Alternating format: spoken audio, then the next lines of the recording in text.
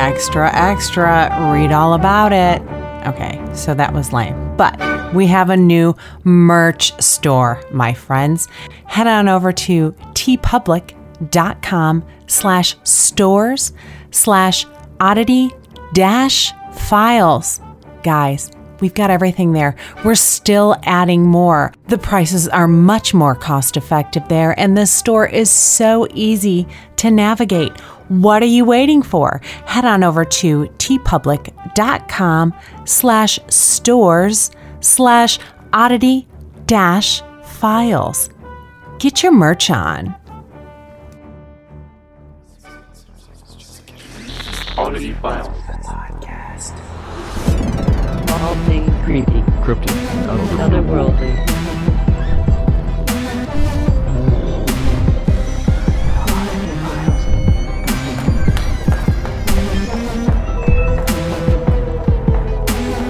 Oddity Files, the podcast.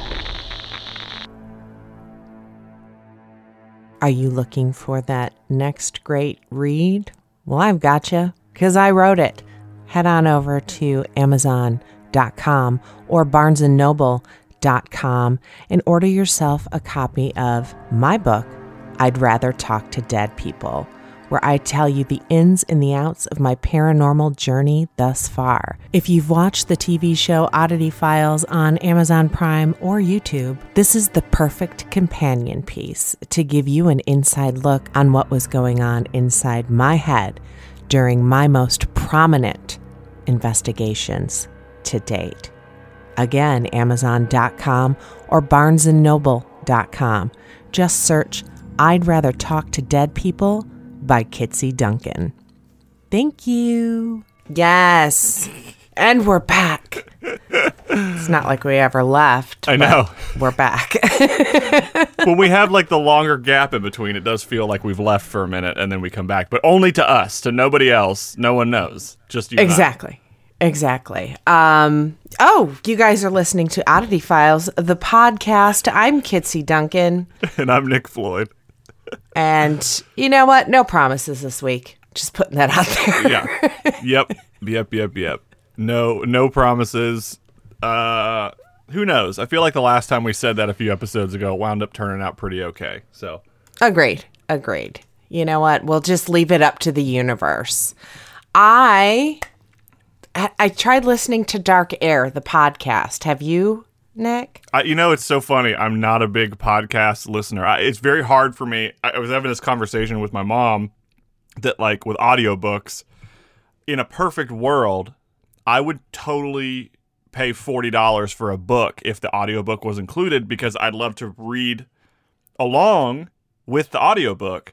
But to sit, if I'm driving, but to sit and just like listen is hard for me. So I'm very same. particular about podcasts, which is so weird. Well, I do. I listen in the car, or like if I'm working on a home improvement project or cleaning the house or things like that. But I don't just sit down and listen to a podcast. But we appreciate every single one of you who does. Yeah, it was terrible. I was going to plug a podcast too, so it's fine. It's totally fine. Awesome. So I did give Dark Air a listen. Talk about the promos they did before that thing came out. I mean, Rainn Wilson was on every single podcast but ours, I believe, promoting this Dark Air. Come on, Rainn. And yeah, I'm a huge fan of Radio Rental. So I was kind of stoked. I was kind of like, oh, really, Rainn? You're going to pull the paranormal card? But I was like, okay, I'm going to give it a shot because I love Radio Rental so much. I didn't even get through the first one. It's very radio drama. Scripted. Yeah, those are, I think those are especially tricky. I think I love movies so much. And like teleplays are really cool. Or radio plays like the War of the Worlds thing. Like I'm so fascinated by it, but at the same time I'm like I'm such a visual person. But there was one, oh God, Mother Hacker, I think is what it was called, that was really cool. But they were very short little 20 to 30 minute episodes. It was really neat. Radio Rental he plays, I think, the same character. and it's people telling their stories about just weird, odd things that have happened in their lives. So it's fun. The seasons are way too short. I think I'm still waiting on the next season right now. So that's why I gave Dark Air a shot. I thought it'd be more paranormal-based stories because there are a few on Radio Rental, but I didn't even get that far. Aw. I was like, yeah, he's playing like an retired radio DJ. Oh, And yeah. And classic. It's, him going back to work at the station. And I'm like, dude, I'm done. yeah. But if you guys have listened and it gets better, please let me know. Tweet at us at Oddity Files. Do all the stuff and all the things, or the Facebook group. But yeah, I just was not, I guess I wasn't in the mood for a radio drama. Yeah, I mean, I feel like in the podcast realm, I mean, something I'm very excited that's returning. It's not really returning, but it is returning. There's a podcast called To Live and Die in L.A., which... Isn't that a movie? It is a movie, but this is a true crime podcast that I caught at the tail end as it was happening live in 2019, and it's a true crime podcast, and it's very much in the realm of Sasquatch on Hulu, where you're listening to everything happen. So, like, he'll put a microphone on himself and go confront someone who, I mean, because he's an investigative journalist, he has a license to be doing these things. It's not going against any laws or anything. And he announced a new season of the show, but it's a different story, and his ex-wife is involved, and they're going to team up and try to find this missing girl who they knew 4 years ago who went missing. And if you haven't listened to season 1, it is the most compelling, thrilling thing to listen to, because the way it's very well produced, very, very, very well produced. But season 2, I guess, is coming in, I want to say June or July. Okay. But yeah, if you're a true crime fan, again, it feels very NPR. I am. Yeah, which is great. It's very, it's not overproduced. It's very NPR. It's very investigative, and to me, it's just so easy to digest. And I was walking, like, I'd walk around the neighborhood and put AirPods in and be listening to the past episodes to catch up, and I'd have to, like, look over my shoulder. I'm just like, oh fuck, like, is someone watching me doing this? Like, it's very good, very, very. So good. it's kind of Serial-esque. Did you listen to Serial when it came out back in the day? It is very, very serial. But this guy, Neil Strauss, I believe is his name, and he is, I mean, he's just so good at what he does. And I feel like this podcast should be way more popular, but I guess it has a very diehard fandom, like most true crime things. And so there's like a fan page on Facebook where everyone's still talking about the case and all this stuff. But yeah, it's fantastic, and I cannot wait for this new season of a new story. You know, that's a thing. Yeah. Seasons on podcasts. I've just been doing this nonstop, except for last December, for going on 2.5 years now. Yeah. Maybe I should do seasons. Maybe it would give me a little less stress. Yeah, I mean, like, I don't know. I feel like seasons, it would have to be like, you know, this season on Oddity Files, we're talking paranormal, and that's it. And then next season, or like, it's just this cryptid. one's poltergeist, this one's cryptids, this one's, you know, haunted castles. Yeah. You guys let us know what you think. I don't know. I don't know what I'd do with my Tuesday nights if I know. I feel like if you have seasons, you have to take a break. And yeah, I don't understand what that means. yeah, that's not really something that either of us will or do. Sure. Do. Yeah. Do. I got it. Damn it. Oh, I'll definitely check that out. I'm Yeah, it's super great. stoked about it, actually. I you know, everybody knows my love for the My Favorite Murder Girls. This podcast would not exist without it, but I'm just not feeling it anymore. I've tried. They're playing a lot of like old live things, like they had a stockpile of them. It's just not what it was. Yeah. God love them. I mean, they've got a lot going on. They've started a podcast network, and they're writing all the books, and I'm super proud of them. But I miss the old times. Yeah, it's got to be tough. I mean, I know a lot of this was problematic kind of at the height of the pandemic, where a lot of people like Last Podcast on the Left, My Favorite Murder, Serial, like all these podcasts who've been doing this for a long time. I mean, Audiofiles has even been going for almost 3 years now, you said. Mm-hmm. A lot of celebrities who were bored jumped on the podcast train, and it really fucked the whole market up. And there was a whole conversation about that, is that celebrities were like, I'm bored, I'm going to start a podcast during the pandemic because it's all we can do. And that sort of shifted the market in a bigger way than, and there are some that are great, like Dax Shepard's show is fantastic. And was Nick Kroll has a show, I guess, too. But yeah, it's there. But they've been doing it longer than celebrities who were like, I'm going to have a podcast. And get 1 million listens in the first week. And while we're here chugging along going, hey, guys, tell your friends about us, Tell your please. friends we exist. Yeah, and influencers, too. I think a lot of YouTubers who kind of get people watching their videos, I don't know why that was so hard for me to get out, are based on, like, being active and going out and doing this and showing their face, and they can't wear a mask because it takes away from their views or whatever the fuck. And I think a lot of them started podcasts too. And I'm just like, you guys, you don't have to dominate every market. Just let the little people in for a little bit. Yeah. The ones that have been working at it for 3 years and nobody ever buys anything from any of our advertisers. And, I'm doing it for free. I'm not bitching at all. But speaking of good news, though, KJ and Tiffany and I made a huge announcement this week. So we've been doing a lot of talk about the show Paranormal Crossroads, which is actually Paranormal X Road, and doing some format changes to it. I know it's just a baby, but it's just going to be an ever-evolving thing until I'm super happy with it, until it's different and continues to be stand out, I guess is what I'm going for. Stand out of the crowd. Because, yeah, I have 3 seasons of a show that's just like every other show on Prime. So I want to do something a little groundbreaking, but we're going to shake things up and actually start filming in front of a live audience. So I'm really going to be the Oprah of paranormal, because it's going to be the View style setting, where it's going to be KJ and I bringing the guests in to talk about, the investigation while we were there and what's been happening since we were there, and whether we really did bring them peace, or if, they were just being nice and saying, yeah, everything's great.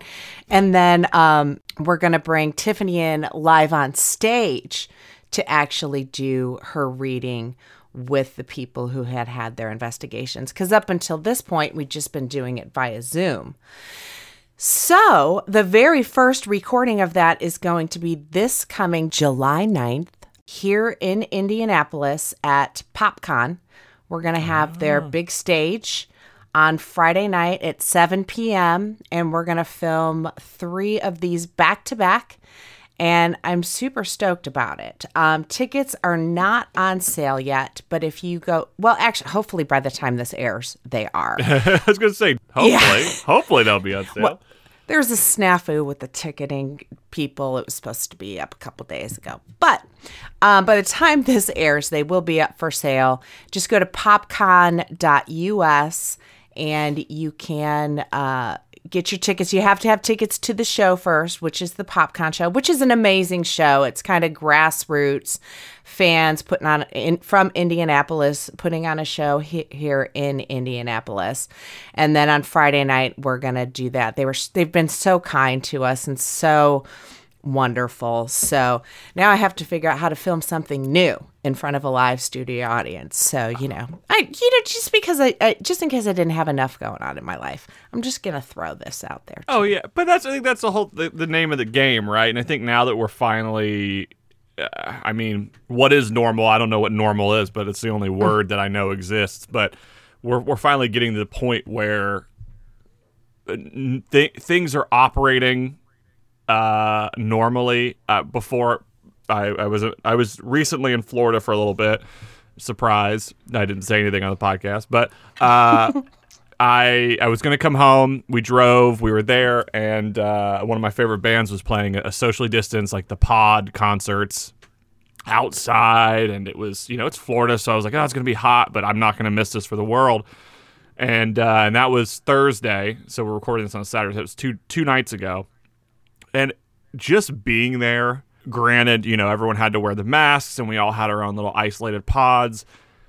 And maybe concerts like that forever are probably not going to be great, but two things. One, it was fucking awesome to have your own little pod, no one rubbing against you, no one standing in your way. You can see the stage perfectly, and it was amazing. And two, to just be back in this listening to live music again. You could tell there was like the band walked out and they didn't really know what to do because everyone was kind of spread out and the audience didn't really know what to do. It's very the best way to describe it, and you'll understand this, it was a very British audience. They were very like very hesitantly clapping. We have to learn how to do everything again. Yeah, it's totally learning how to do everything, but there was just like this just as soon as like they were 2 songs in, you could just feel the energy of everyone being like, holy shit, we're here. Like we made it. We are at this point, and I'm totally fine. Like socially distance everything for a while, for the next year until we can all feel, because like PTSD is a real thing, and I think a lot of us are like, I'm in the state of Tennessee, and people walking around being like, I'm vaccinated, when they're not. That's a very real thing. But it was just amazing, and it made me like look ahead at getting back to conventions and going back to concerts and going to do this and to do that, and I'm just like being in front of people sharing art together is just fucking beautiful, and it was awesome. It was awesome. Yeah.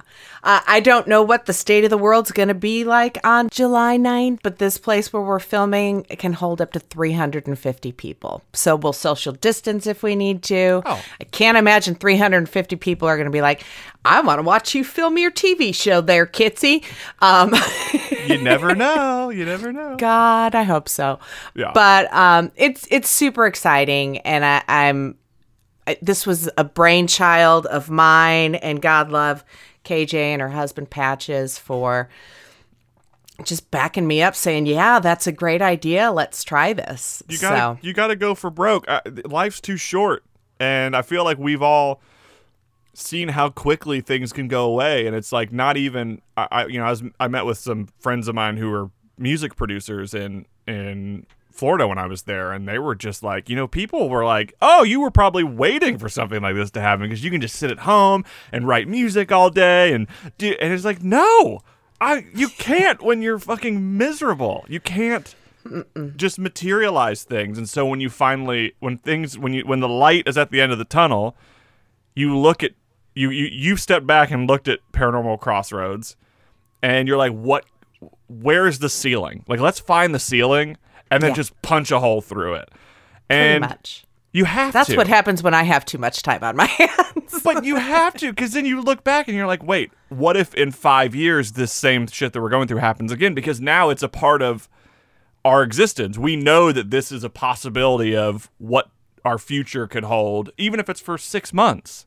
Mm-hmm. We know that now. And so I do think it's like everyone I'm talking to is sort of trying these new things, and the thing that they've been pushing on the sideline for a while, they're like, I'm going for it. I'm doing it. I'm going to do it. And I hope they do it. I want to see everybody commit, and I want to hold my friends accountable, and I want to see the cool shit that people come up with and do, and what you're doing is amazing because everything about what you do is very community based, where I feel like a lot of paranormal stuff, when you watch it on TV, it's very exclusive. It's very secular. You're watching an inner circle that you want to get into. You're like, I want to be there. I want to do it. And it's just the paranormal world is not and has not been inclusive, I think, for a while. But the way you do things is very inclusive, and it's about community, and it's about connecting, and that's what it should be. And the fact that you are getting to do that now with people is You're making me blush. amazing. I think it's amazing. I'm so thank you. excited. This is a Well, perfect. thank you. It's a perfect platform for it.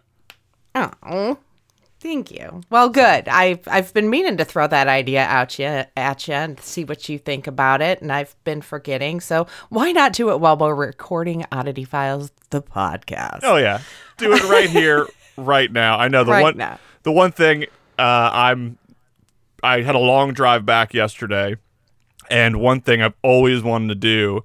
Again, here's something that I probably should just text you about. Here we are. I know.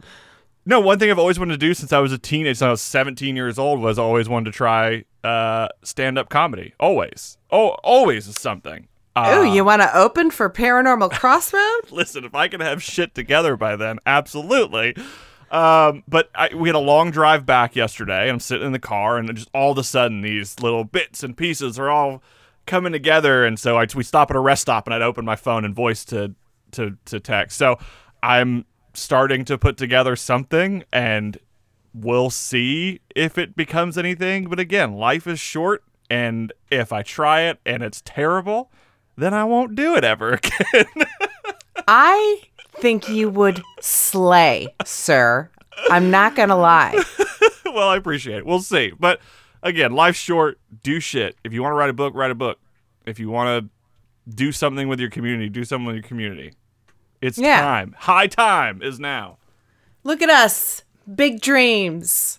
We're going to make happen. Because I'm going to push you towards the stand-up thing, because I'd like to see it. Oh, my God. Well, we'll see. But yeah, we'll see.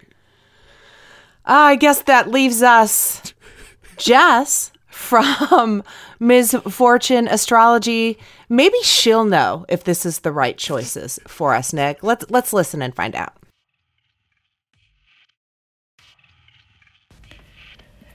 Hey there, oddballs. It's Jess from Ms. Fortune Astrology here with your weekly energy forecast. Well, it's officially Gemini season, and you know what that means. Fuckery. Lots and lots of fuckery. The next week sees the planets that are in our collective third house squaring the Titans, who are over in Pisces. Saturn's going retrograde, and we have a full moon eclipse. Like I said, fuckery. First up, Saturday the 22nd features Mercury, Neptune squaring each other. Mercury is in his pre-retrograde shadow, and I'm already hearing horror stories about how that's manifesting. It's only going to get worse, folks, because his retrograde cycle will feature Neptune strongly. He's stationing almost exactly 90 degrees away from King Triton, and will be within spitting distance until the second week of June. What should you expect? I already told you, fuckery. No, but seriously, this protracted square is going to cause all kinds of trouble. Brain fog, time slippage, confusion, deception. It's going to be really fuzzy for a while. And my spirit team is telling me to tell you to watch out for water around your electronics. Don't say I didn't warn you. On Sunday the 23rd, Big Daddy Saturn goes retrograde for the next 4.5 months.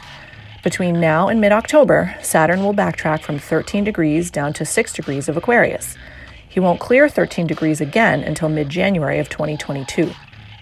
He'll be moving back into an exact square with Uranus in June, but he's damn close already, so this entire period is sure to be noteworthy. Saturn is the lord of karma. Saturn retrograde is when karma gets sorted out. So if you've been a good little doobie, you may see that goodness rewarded in the coming months. But if you've been a total shithead, you may be in line for a reckoning as Saturn sorts it all out. Regardless of the flavor of karma sandwich that gets served to you, the next 4 months will be a great time to reflect on your own maturity and how you handle authority generally.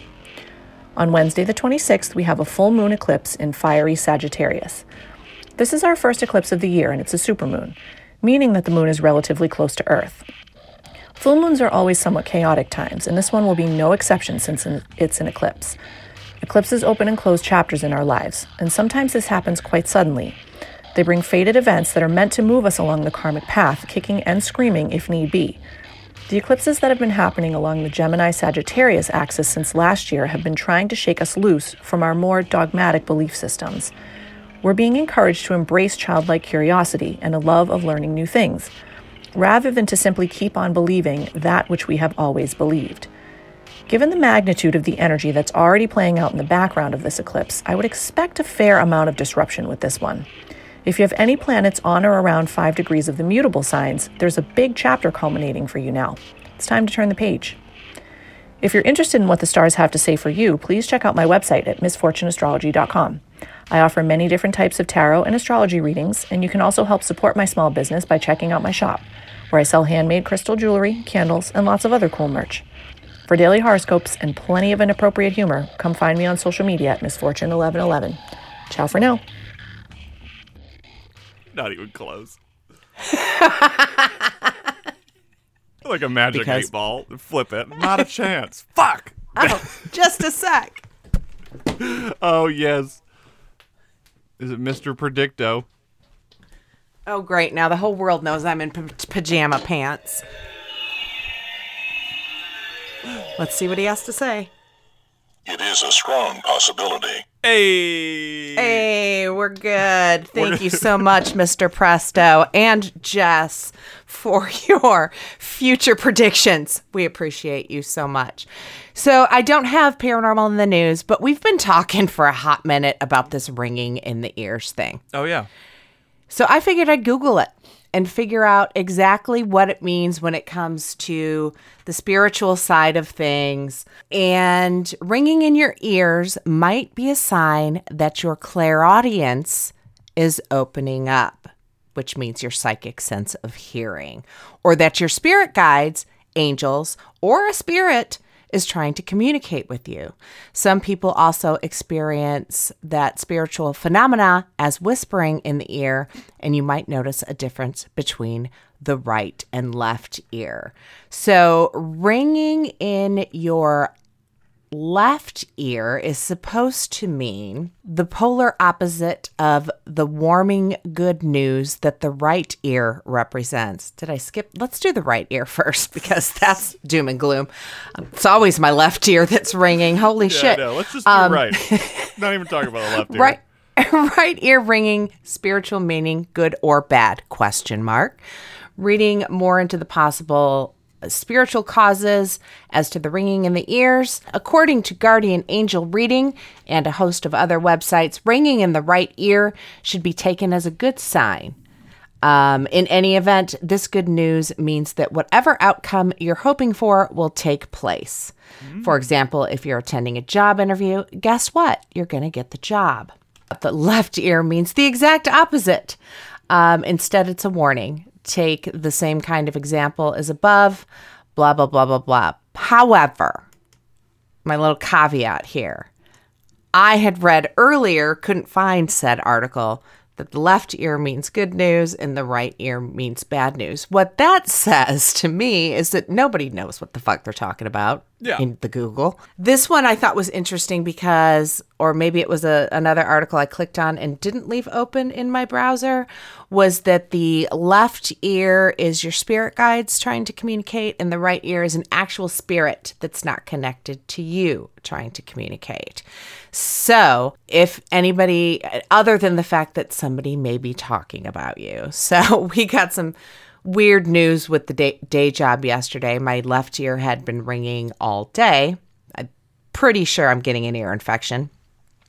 And then after we got this not so great news that I have since put a positive spin on, my right ear started ringing. So, and then it just went away and stopped. I mean, are my allergies completely out of whack right now and affecting my sinuses and possibly my ears? Abso-fucking-lutely. But if you guys have any theories or anything about the ringing in the ears, I'd love to conclude this discussion at some point because it's super interesting to me, and I'm all about that spirit guide communication right now. Yeah. Oh, totally. And I always ask, like, how much of it is manifestation? I think manifesting things is is a hot topic right now and has been with a lot of things in our world. But I always ask how much of that is truly, if you think that it makes you aware. It's like when you want a car, and then the moment that you're interested in that car, you start seeing that car everywhere. The car is just not popping up. You're just more aware that that's the car you want. So when you pass one, you go, oh, there's one, and there's one, and there's one, and there's one. You open your blinders. It's the whole Bloody Mary thing. If you manifest this idea of something in your mind, and then stimulate your senses by turning on a light after you've been in the darkness, then your mind is going to create an image of that thing. So I always with a grain of salt go, if I tell myself left ringing is good, right ringing is bad, one, I'm making myself hyper aware of when my ears are ringing, and two, it's up to me to figure out, that's why I've stopped since the whole pandemic shit started, since the year, 2 years in a row, I'm like, this is my year. I've stopped reading into signs of things because I feel like they create false expectations. Which can be problematic. And when you are trying to keep control over your mental health, you realize that you might be your own problem. You're like, I'm creating expectations that aren't good. All I do before bed is find Kindle Unlimited books about things like that. So recently I'd read one, can't remember the name of it to save my life. I'll voice it over, or I may not. Who knows? We'll see how I'm feeling when the day I edit this. But it's about the magic of words and how you present what's going on in your life to yourself. Even if it's something about magic words is the name of the book. And even if it's like the worst situation ever, if you, in your head, present it to yourself with a positive twist, it just opens up that light to yourself to see some kind of positivity into it. I mean, this is my jam lately. And I've found myself saying out loud, you know what? I'm going to take back what I just said. Let me find a way to put a positive twist on this. And it seems to be helping. Yeah, it's the same reason why there's totally an audience for positive affirmations, people who listen to shit on YouTube that's like, you are the best. You can do anything. You are an alpha. And that shit doesn't work for me. And gosh darn it, people like me. That's for the old people. It's a SNL skit. Yeah, that doesn't work for me personally, but there is very clearly an audience who they hear it and then they repeat it to themselves, and that's another form of manifesting these things. So I always, with a grain of salt, it always goes. It's always a two-way street. You can always go left at the stop sign or right at the stop sign, and it has to do with paranormal stuff too. It's how if you want to go in thinking it's all evil and scary, then sure, that's probably what you're going to get. But if you go in thinking that it's, this very spiritual out of body thing that can be positive and there's good, that's exactly what you do, then that's what you're going to get. I'm proof positive of that. Yep. I mean, these people that go to, oh my God, this is going to be the most terrifying experience ever. Yeah, it is, because that's what you're looking for when you go there. Yeah. So. Anyway. Yeah. Very well said, sir. Very well said. What an introspective episode this has been so far. Like, what the fuck? Sorry, everybody. Sorry. Told you this was going to suck. Or you're welcome. I don't know. It depends on what you're getting out of this. If you came for the snark, you're not getting it this week. No, next week. I think it's your turn to go first, right? No, I think it's your turn to go first. Son of a bitch. You'd think I'd keep track of this shit. I think. Okay. So, this past week, KJ and I did another investigation. It was an emergency investigation. There were some things being thrown by unseen forces in the house, and I got a little worried. I've never investigated poltergeist activity. Some of these, notoriously haunted locations says, oh, yes, you get rocks thrown at you, this, that, and the other. Never happened to me, ever. I think 9 times out of 10 with these places that sell time to investigate there, they're going to promote the stories that are the craziest, right, going back to what you said. But I did have to do some research on poltergeist activity because I wanted to know what I was getting into. So today, I came across this article, never heard it before. It was absolutely amazing and mind-blowing. It's, got a little bit of feel-good, a little bit of fuck the man in it. And I'm going to tell you the story of Project Poltergeist, when unexplained events terrify a young boy in the 1960s New Jersey, the first purported haunting in a public housing project. And that story goes a little something on this. Nope. A little something like this. started reading the next paragraph. Okay. I wasn't ready. On the evening of his 13th birthday, Ernie Rivers was playing in his bedroom in an apartment in the Felix Fold housing development in Newark, New Jersey. His no-nonsense grandmother, Maybelle Clark, took care of housework in her bedroom, and as she did, a glass jar on top of a dresser on the opposite end of the room crashed to the floor. Maybelle was shaken for a moment. The jar seemed to move all by itself, and then she just brushed it off. Ernie heard the noise from his room, but really thought nothing of it. On May 8th, 1961, exactly 2 days later, Ernie and Grandma were eating in the kitchen when 6 punch bowl cups in the living room, connected by an open doorway between the 2 rooms, came off the hooks they were firmly hanging from on the wall and went crashing to the floor, one by one. Later that same evening, several bottles in the bathroom were thrown into the living room by an unseen force. One of them being a bottle of antiseptic Maybelle knew she had left in the closed medicine cabinet. They all shattered on the floor in the living room. To say Maybelle was stunned would be an understatement. And when she went to the bathroom, she found the door to the room and the medicine cabinet door closed tight. So she did what any logical grandma would. She took all the remaining glass bottles in the bathroom and placed them on the floor.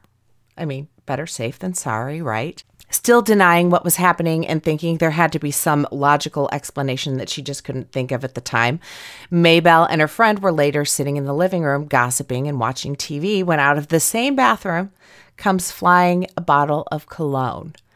Maybelle's friend Yetta was quoted as saying, "It was turning a jig in the air," because the bottle didn't just come flying into the room as if it had been thrown.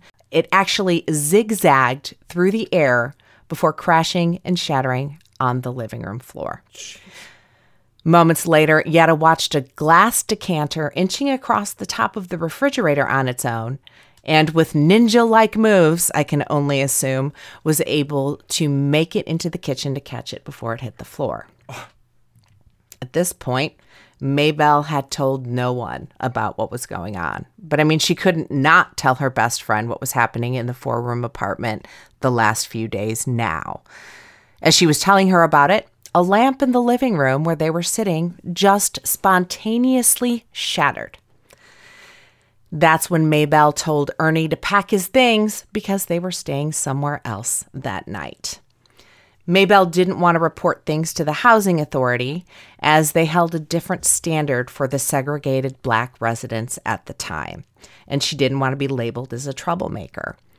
Ernie had been living with his grandmother since he was 8. Before that, he was living with his mother, Ann, and father, who was a prized boxer. Dad was Ernest Sr.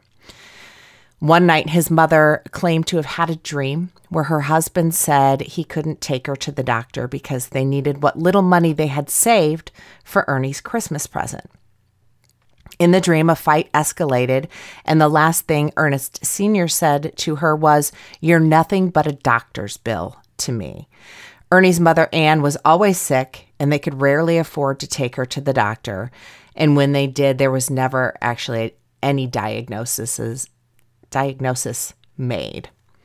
So Ann woke up and she found the suitcase where her husband kept his gun and went back to sleep with it under her pillow.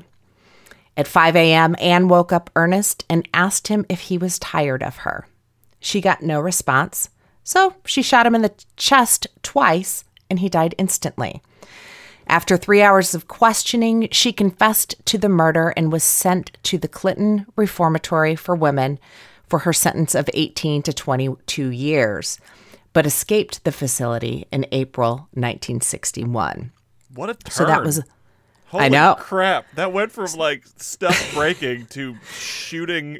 Oh my God. So she escaped like a month before shit started to go down with Ernie and Grandma. So many more items were smashed in the small apartment, and some would levitate before falling. With each occurrence, Maybelle and Ernie became more and more afraid. Maybelle called Ernie an unbelievably good boy. But the now 13-year-old had many problems he dealt with internally. Just to name a few, the paragraph before this. Ernie rarely spoke, and he bottled up all the feelings we can only imagine he went through. It wasn't long before other residents and the public started to hear about what was happening at Maybelle's apartment. Neighbors were reporting unusual noises, and word was spreading like wildfire, not flour. And word was fuck me. And word was spreading like wildfire. 3 days into the disturbances, Maybelle's son-in-law, William, was visiting when a Newark News reporter came knocking on the door. Douglas Eldridge was his name, and as he chatted with the family in the kitchen about what was or wasn't going on, they all heard a cup fall loudly and crash next to the pantry. A cup this same reporter had just seen sitting firmly on a shelf nowhere near the edge right beforehand. William looked at the reporter and said, "You know, I was laughing when I first came here, and I'm not laughing anymore." This is 3 days in. So finally, Maybelle opened up to the reporter and told him what was that was actually the fifth incident today. She recounted a small mirror, a bottle of antiseptic, and a light bulb. Fuck. A bottle of antiseptic and a light bulb had all fallen at different times. And Ernie told the reporter he had actually watched the light bulb unscrew itself from the socket before falling to the floor. And that's when all these episodes going on in Sweet Maybelle's apartment became dubbed Project Poltergeist, because they were in the projects. Wow. The housing development opened an investigation. She finally went to them, and admittedly stumped, officials swarmed the 4-room apartment. They examined every inch, and the NHA suggested everything from magnetism, like under the ground, possibly causing it, to the moon cycle. And they honestly were not taking it very seriously. They found zero evidence of Ernie playing a major prank on Maybelle. No other logical or physical cause. The NHA had to acknowledge that a strange, unexplainable phenomena hung over the apartment.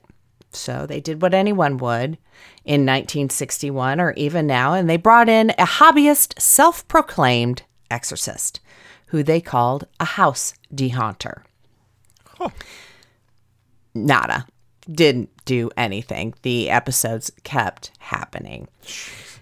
So Maybelle started to worry that it was the spirit of Ernest Sr. trying to take Ernie away from her. So Maybelle is Anne's mother.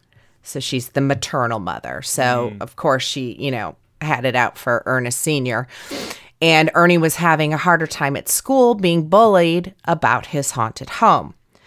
Word reached Dr. Charles D. Reg, a Newark native now teaching at Rutgers University, and he jumped at the chance to interact with an actual poltergeist. Reg, who had trained as an engineer, studied the apartment over the course of 2 days. Just before midnight on the second day, a loud knocking at the door startled Dr. Reg and Ernie. And they heard screams from the other side of the door saying, "We want to see the boy with the flying objects."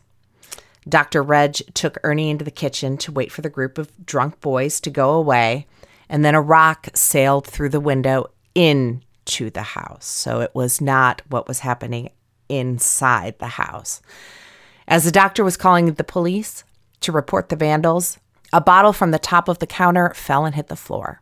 When on the phone with the police, he heard a crash in the living room.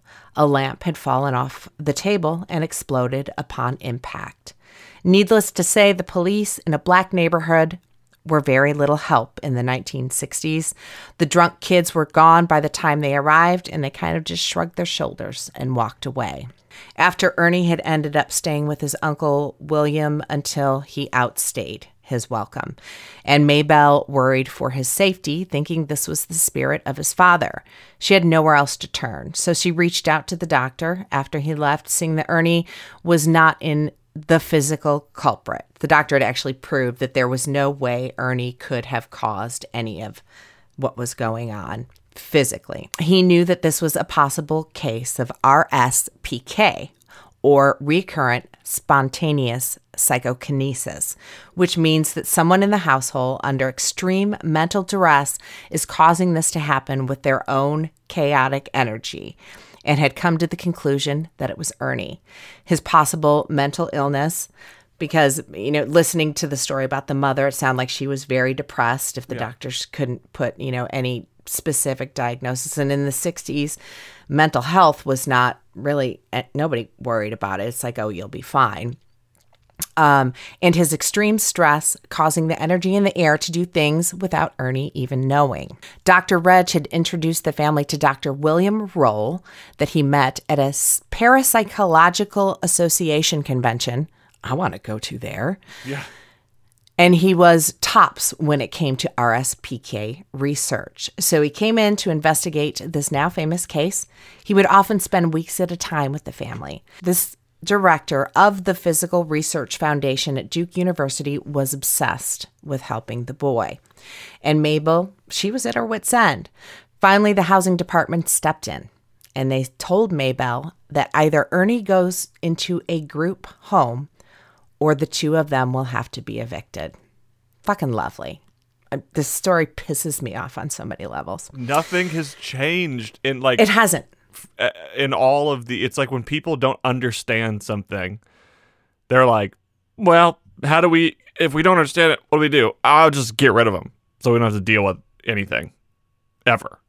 Oh, exactly. And this same doctor had just done another case in Long Island with a white family, and everything was fine and hunky-dory. There was no promise. I mean, they weren't in the projects, but that doesn't matter. Yeah. There was like, oh, we're not going to take your child away. Let's find out what this is. You add a poor grandmother who's trying to black grandmother who's trying to raise her grandson.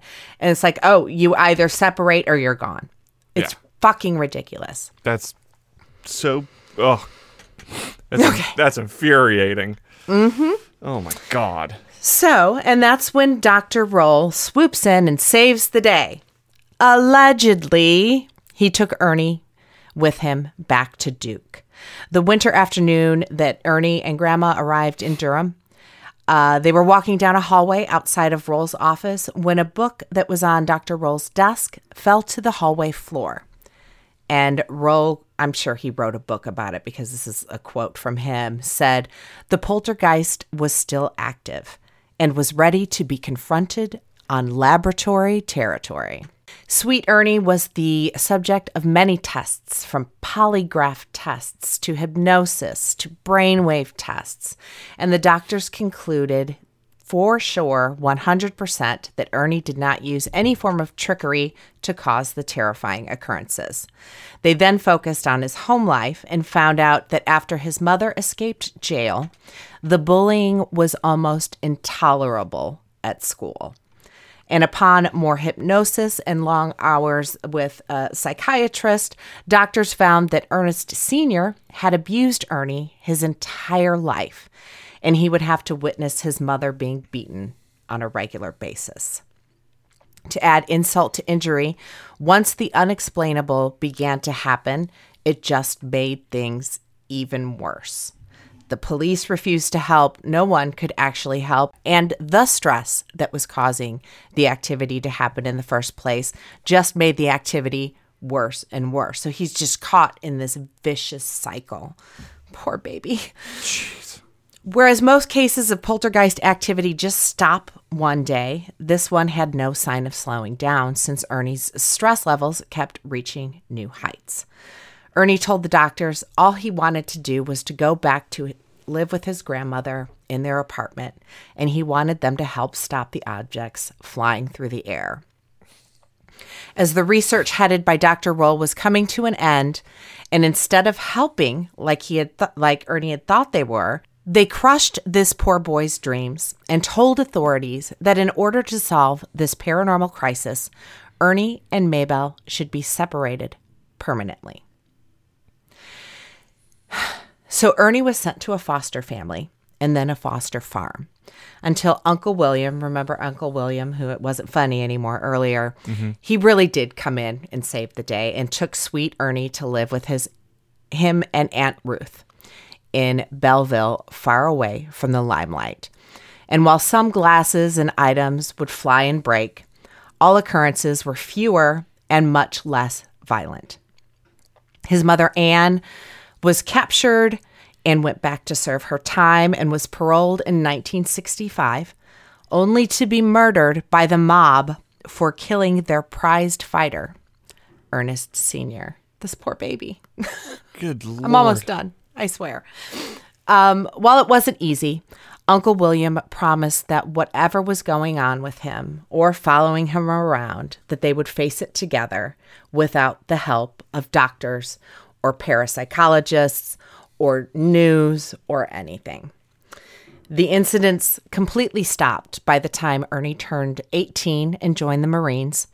After serving, he remained in New Jersey throughout his adult years, married and had children of his own. The Project Poltergeist just receding into family lore. Now, Ernie's wife claimed from time to time a glass would drop in the kitchen, but there was one moment in particular she would never forget. She woke in the middle of the night and saw a man sitting in the bedroom windowsill. She woke up Ernie to let him know, and responding as if he knew exactly what she had just seen, he said, "Go back to sleep. Don't worry about it." My wingman, medium.com. Wow. So was it Dad? I think it might be. That's just, there's so many layers to that story.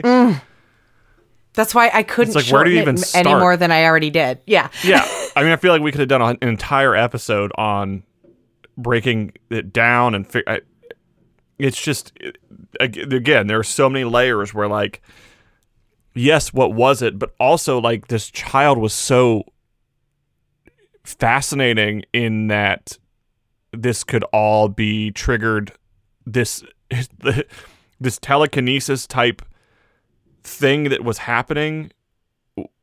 This energy could have been triggered by, like, trauma, and no one wanted to really look into it, and it came to the point. I mean, obviously it was the time and how, But that's no excuse, but yes. yeah, like it would, yeah, exactly. There is no excuse, and people don't need to be shitty, but, like, there was a lot going on for this child. And He just needed help. he just needed Not to be tests. helped by people, not tests, not bullied, not profiled, none of that bullshit. He just needed to be understood, or at least a group of people to try to understand him and make an effort to understand and comfort him. But wow, there are so many layers. It's wow. Yeah. And thank God Uncle William came through, and I feel like he did just that. Yeah. He did listen. He did, it gave him stability. I think that's what I don't know if it was Dad. I don't know if it was the RSPK. But there are a lot of cases of poltergeist activity where it does fall back on the RSPK. It's not anything, I mean, it's paranormal because it's not normal, but it's nothing ghostly related in any way, shape, or form. It's literally our energy just so chaotic and so out of control that somebody under that duress can move objects without even knowing. It's so fucking fascinating. Yeah. I want to know more about it for sure. Wow. Yeah. Jeez. There's not a lot on it. I need to, read some books. There's not a lot of websites that are like blah blah blah blah. Here's all the information. So it's something I'm slightly obsessed with now. But I went way over my time limit. So let's throw it to commercials, and Nick will have a story for us. Do you have big dreams and think you'd love to run your own business? You might see a need in your community or the world that you think you can help fill. Or maybe you just really crave the freedom to work from when and where you want.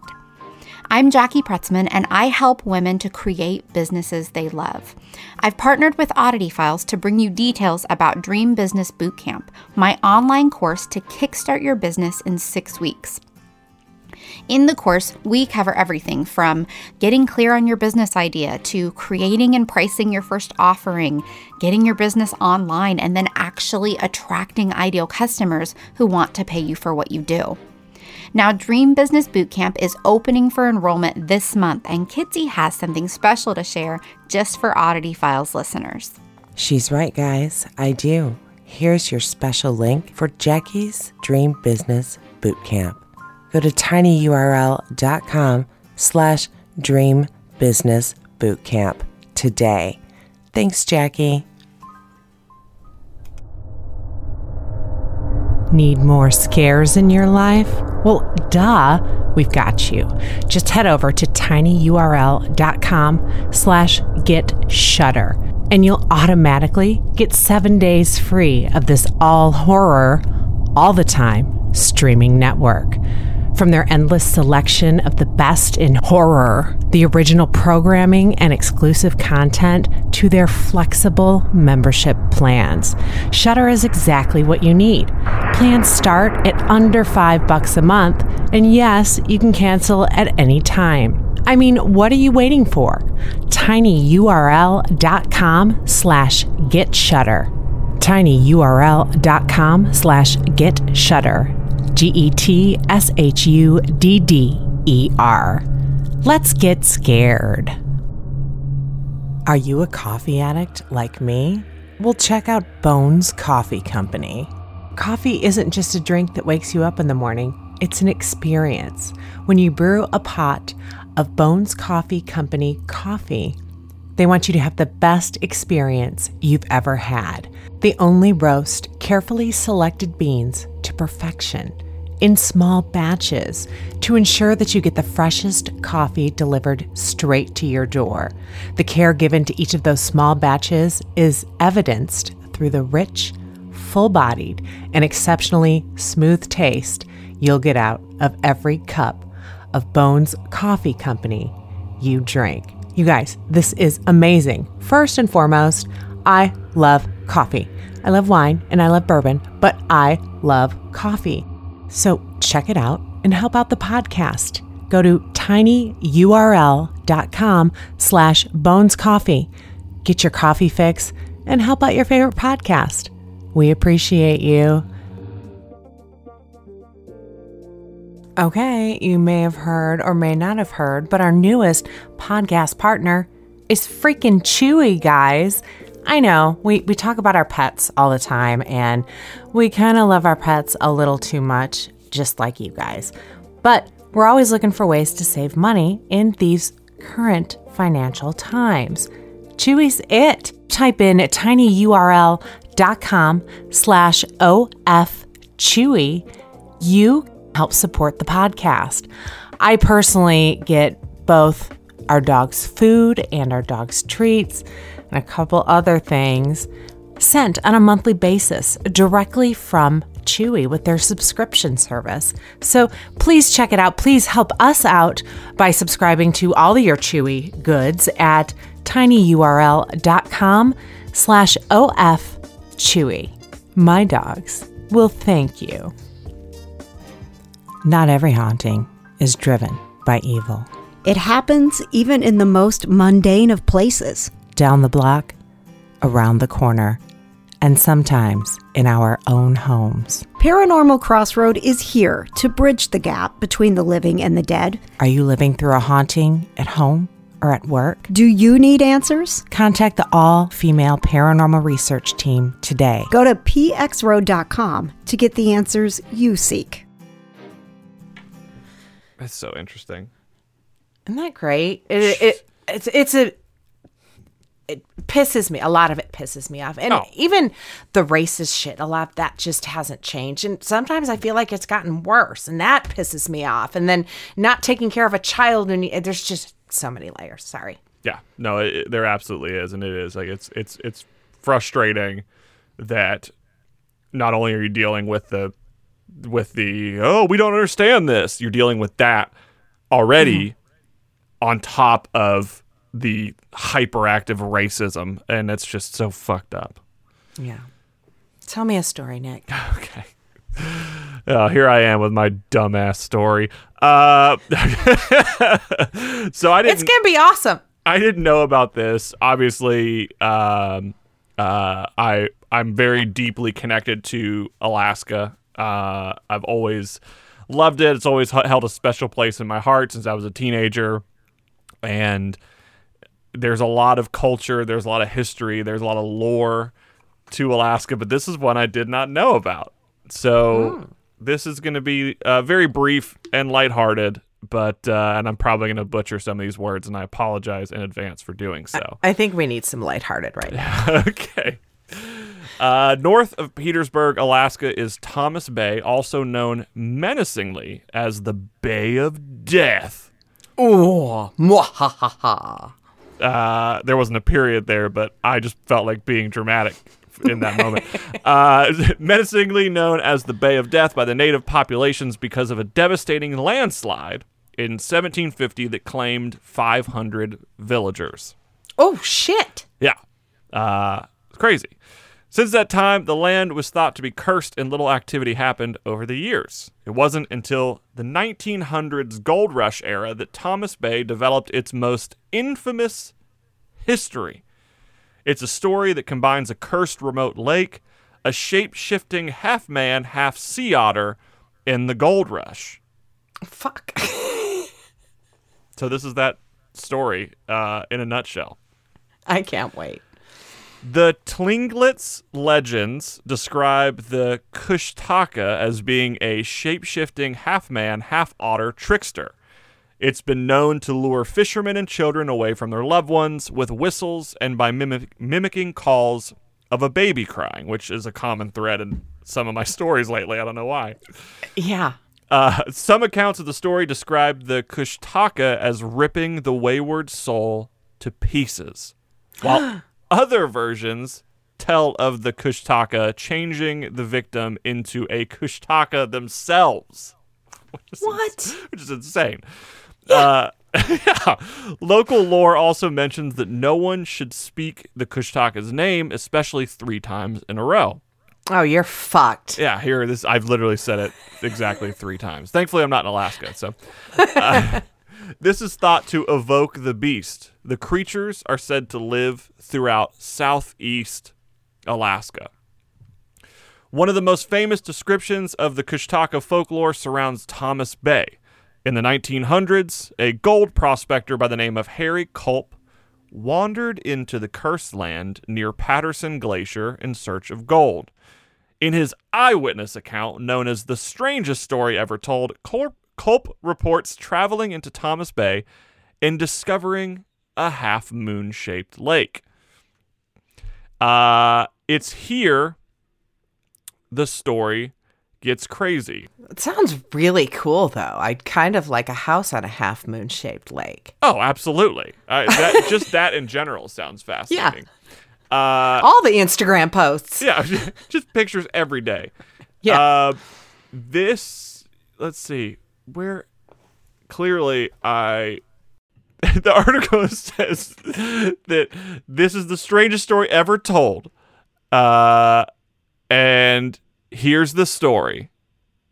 And I have the story, but the story is told by some guy named Charlie. God damn it. Off the rails immediately. Good Lord. We'll see if this makes any sense.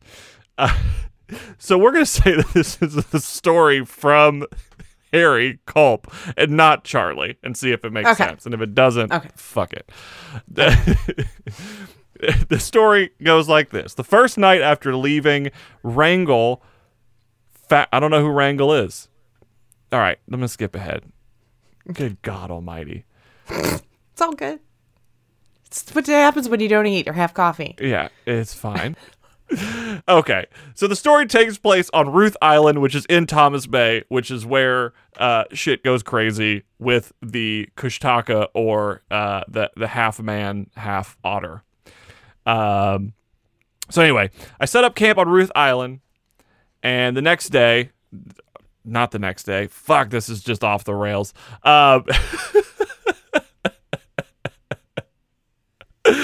Do it with an accent. Just make up an accent.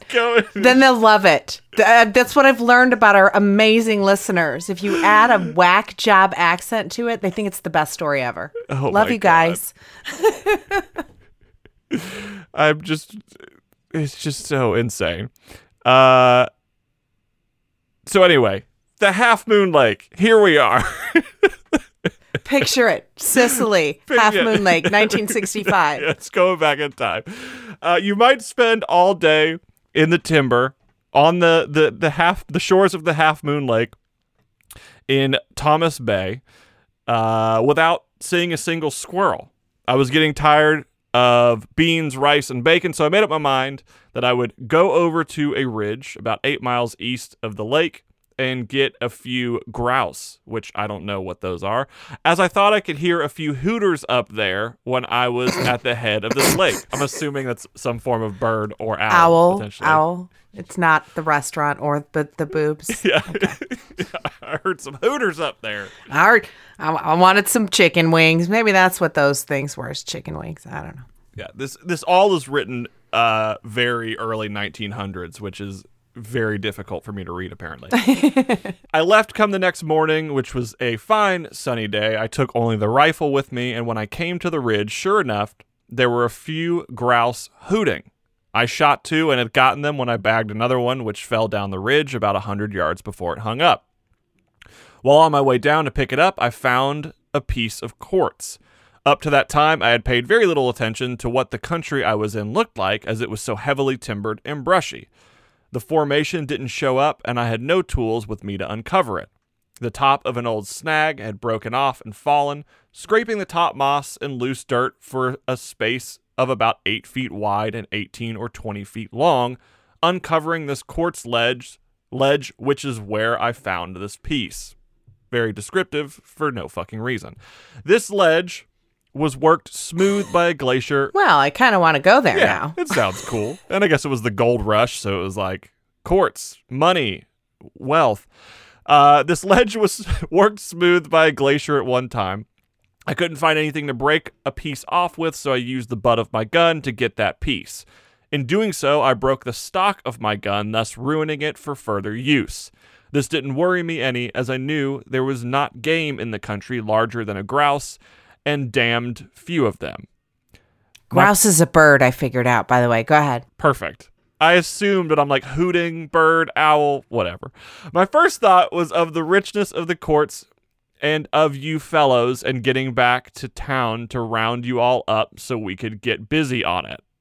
After looking over and enjoying the feeling of knowing I had made a rich find, I covered the ledge up again with moss limbs and rotten chunk. Finishing that job, I thought I would climb the ridge directly over the ledge and get my landmarks so I could come back to it again or tell you where it was if anything would happen to me. This I did, climbing straight up over the ledge on the ridge till I reached the top, which was about 600 feet above where I found the ledge. I looked down below and picked out a big tree with a bushy top taller than the rest and about 50 feet to the right of the ledge.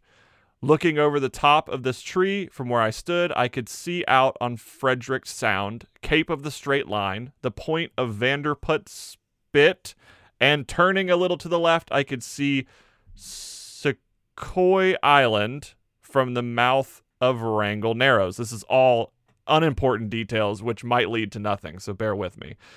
It sounds like he was writing a letter to his friends about said quartz. Yeah, it seems like it.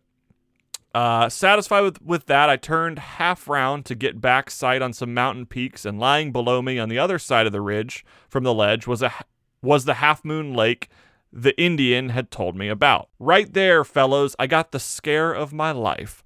I hope to God I never see or go through the likes of it again. Swarming up the ridge toward me from the lake were the most hideous creatures.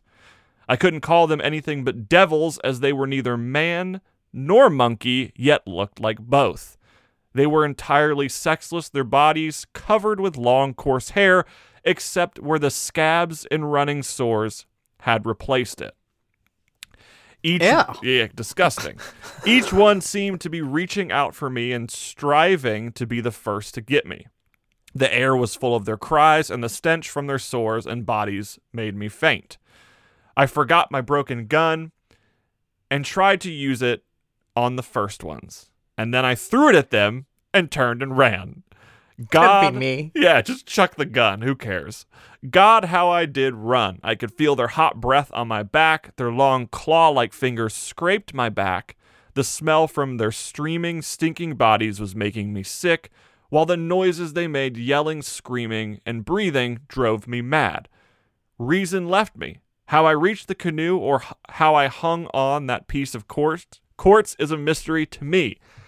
When I came to, it was night, and I was lying in the bottom of my canoe, drifting between Thomas Bay and Sequoia Island, cold, hungry, and crazy for a drink of water. He's in a canoe in the water. Just drink some water. Anyway, but only to satisfy the latter urge, I started for Wrangell, and here I am. You no doubt think I am crazy or lying. All I can say is, there is the quartz. Never let me hear the name of Thomas Bay again, and for God's sake, help me get away tomorrow on that boat. So passed out Charlie, who we still don't know who this person is, from our lives. We put his story down as a fantasy caused by loneliness and morbid thought. And that is clearly one of the most famous tales of the Kushtaka that still lives on in Southeast Alaska. So, I mean, Jesus Christ. I don't know where the otter comes into his description. It literally sounded like Sasquatch with oozing chicken pox. That's pretty much what it sounded like. Like a like just a more gross I imagine they're running on like all fours potentially. Maybe. But it looked cool. There was like a drawing of it that was pretty neat. But I had never heard of this before, and local lore and legends always have fascinated me. I apologize for the clusterfuck of a story this was with multiple character names, to which we do not know which ones were true. Let the struggle survive, though. Good God. Anyway, a little Alaskan lore for you. And there's so much. There's so many. Like if you go to Alaska, each kind of pocket of Alaska has their own folklore or legend, which make it equally fascinating all over. But this was an interesting one. So there you go. Yeah, absolutely.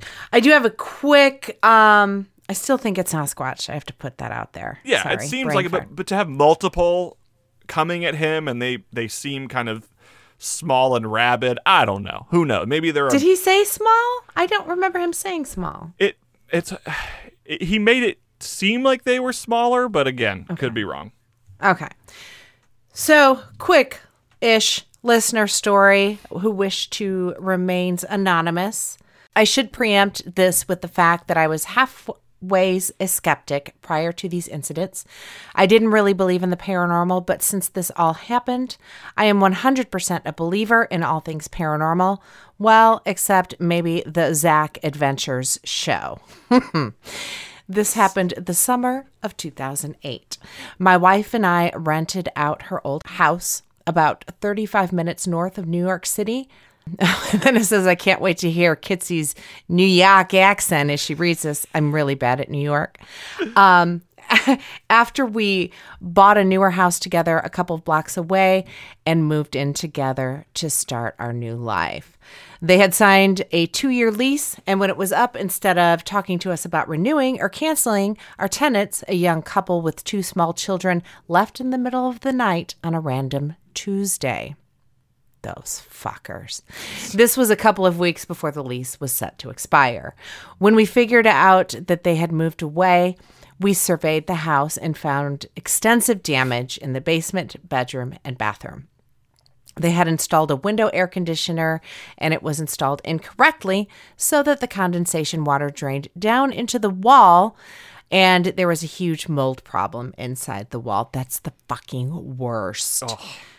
He said you could actually smell the mold walking into the first floor of the house. The basement bathroom hadn't been cleaned once in the 2 years they were there. Oh, this the episode just keeps getting more and more disgusting. Yeah. It was summertime and I was working nights in New York City at the time. I decided to do the renovation myself. I'd get off work at about 2 a.m., go straight to the house and start working. I would work until I couldn't stand anymore, and then I'd go home for the day, go to bed, get up in the afternoon, and do it all over again. One night, when I was in the old house installing drywall, I was standing facing the wall next to a window. And in the reflection over my shoulder, I saw a young boy standing in the doorway to the room, which was directly behind me. He was wearing a white collared button-down shirt with a dark brown corduroy shorts and suspenders, dress socks, and penny loafer shoes. He got a good look at this kid. Wow. He looked like he was about 4 or 5 years old. It was about 4 a.m. For a split second, I thought, what the fuck is a little kid doing in this house at 4 a.m.? Same. I feel that. I spun around to look at him directly, and he was gone. The next moment, I heard footsteps going up the stairs to the main floor, and I started walking towards the stairs, saying loudly, "Oh, who's in here in the house with me?" I made it to the stairs in time to see his leg from the knee down. And he had turned the corner at the top of the stairs and was headed down the hallway toward the bedroom. I heard his footsteps running down the hall. I made it to the top of the stairs only to see him turn into the master bedroom, and then the footsteps stopped. At this point, I was sure there was a flesh and bone little kid in the house with me. I walked down the hallway saying again, "Who's here with me? What's your name? Where are your parents?" I walked into the master bedroom, turned on the lights, nothing. Then I checked the closets in the master bedroom. Again, nothing. I checked the whole house. It was empty. I checked the doors. I had locked myself in. There was no way he could have gotten in. I retraced my steps and checking the whole house again, every closet, every bathroom, still nothing. I was now pretty sure I had seen something paranormal. Even there, I had only been there for about an hour. I decided that it was time to go home for the night. The next night, at about an hour or so after I started working in the house, I heard the footsteps again, running up and down the hallway. I yelled up the stairs, "Who's here with me? How did you get in the house?" I heard a child whimpering coming from the master bedroom. I walked down the hallway and checked the room just like the night before, only to find nothing again. I had locked myself in the house again, and then I went home because fuck that. Amen. Yes. The next afternoon, when I woke up, I told the story to my wife, and we went back during the day to check the house, just to be sure there wasn't really a little boy locked in the house who was really good at hiding from me. The entire house was empty. For the rest of the time I was working, I blasted Guns N' Roses on my boombox so that I couldn't hear the footsteps and get all wigged out. That is exactly what I would have done, Guns N' Roses and all. I finished the renovation project and put the house back up for rent. The real estate market crash in the late 2000s forced us to put the newer, more valuable home on the market, and we moved back into this old house. About a month after we had moved back, one night after dinner, I had finished the dishes, cleaned up the kitchen, had put everything away. My wife and I were sitting in the living room watching TV, and there was a loud crash in the kitchen. And we've got a theme going on in this episode. Yeah. I jumped up the couch and went to look. A large serving spoon was in the sink. Someone had taken it out of the drawer where I had put it and tossed it in the sink. I checked on the kids. They were each in their room watching TV and had no idea what I was talking about. A few weeks later, in the middle of the night, my wife was woken up by someone tapping on her shoulder. She rolled over, expecting to see one of the kids standing there, but there was none. At that very moment, I woke up and sat up straight in bed with the worst cramp in my leg that I had ever had. That freaked them out a lot. The kids told us randomly that they were hearing footsteps in the middle of the night, and they thought it was one of us or other siblings, but it wasn't. Other things started happening. The area rug in one of the rooms would be moved to the middle of the night for no apparent reason. The kitchen cabinet doors would open in the morning for no apparent reason. Toys that had been put away would be out in the middle of the living room, for example. It was too much. So one weekend, when my wife's kids were with their dad, my wife and I had a talk about what was going on. We decided that we were going to darken all the lights and light a single candle. We sat there together and just started openly talking to Jonathan, the name we gave him. He doesn't remember why. We told him that this was our house now, and that while we were sorry that it came to this, he had to go and let us be. We told him that moving things and running in the hallway in the middle of the night was scaring the kids. We told him that it was time for him to move on. After that night, nothing ever happened again. Respectively, we think it was an entity that was attached to our tenants, but they had left it behind when they left suddenly. They were an odd family with a lot of negative energy. We found out later that even though they had presented themselves as a married couple, they were actually divorced and staying together for the kids. He was living in the basement bedroom the entire time he lived there. I will never, ever, ever forget the image of that little boy standing in the doorway, just a few feet away, directly behind me. Wow. Yeah. Jeez. But they handled it well, I think. Yeah, I feel with like the they love, did too. light, peace, and positivity. Yeah, absolutely. I think that's the way to take it. Just reaching the point you're like, fuck this, but then at the same time, it's addressing it, the right way. Yes. No, it's a beautiful story, and I'm glad it worked. Sometimes, I always say the ghosts are just trying to communicate, which I'm sure this little boy was. He's probably like, what the fuck is going on? Who are you guys? What happened to that divorcee that I was hanging out with in the basement? Right. But they let him know, it's our house now. It's time for you to go. And he did. Either that or he maybe just toned it down a notch because maybe he was worried he was scaring the kids. Yeah. We shall see. We shall indeed. Jeez. But guys, this episode is the never, and this is the song that doesn't end. Quick shout out to our executive producers, Doug Malden-Locke, Donald Blanchflower, and Ryan Hoke. Thank you guys for making the dream work. I'm Kitsy Duncan, weirdest the new cool. I'm Nick Floyd. I need coffee and ghost on. And food. Bye. Bye. Oddity Files is part of the Just What I Needed network. We hope we're just what you needed. The podcast is brought to you by the Oddity Files TV show. Have you heard of it?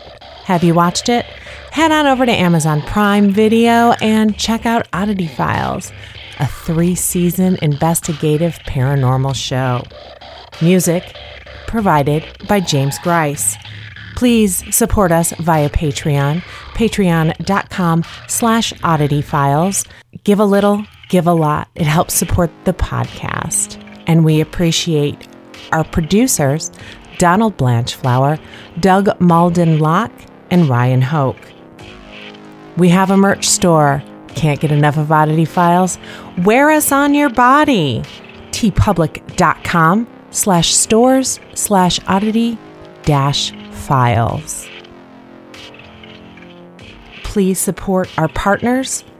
Every little bit helps. Rate, review, and subscribe, especially on Apple Podcasts. It's what helps us get the word out there. And we can always use a new weirdo or two.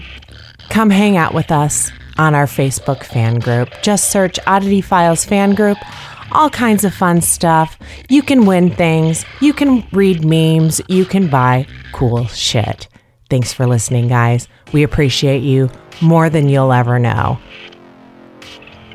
Okay. Go. I'm done. What are you still doing here? Just get out of here. God, I love Ferris Bueller.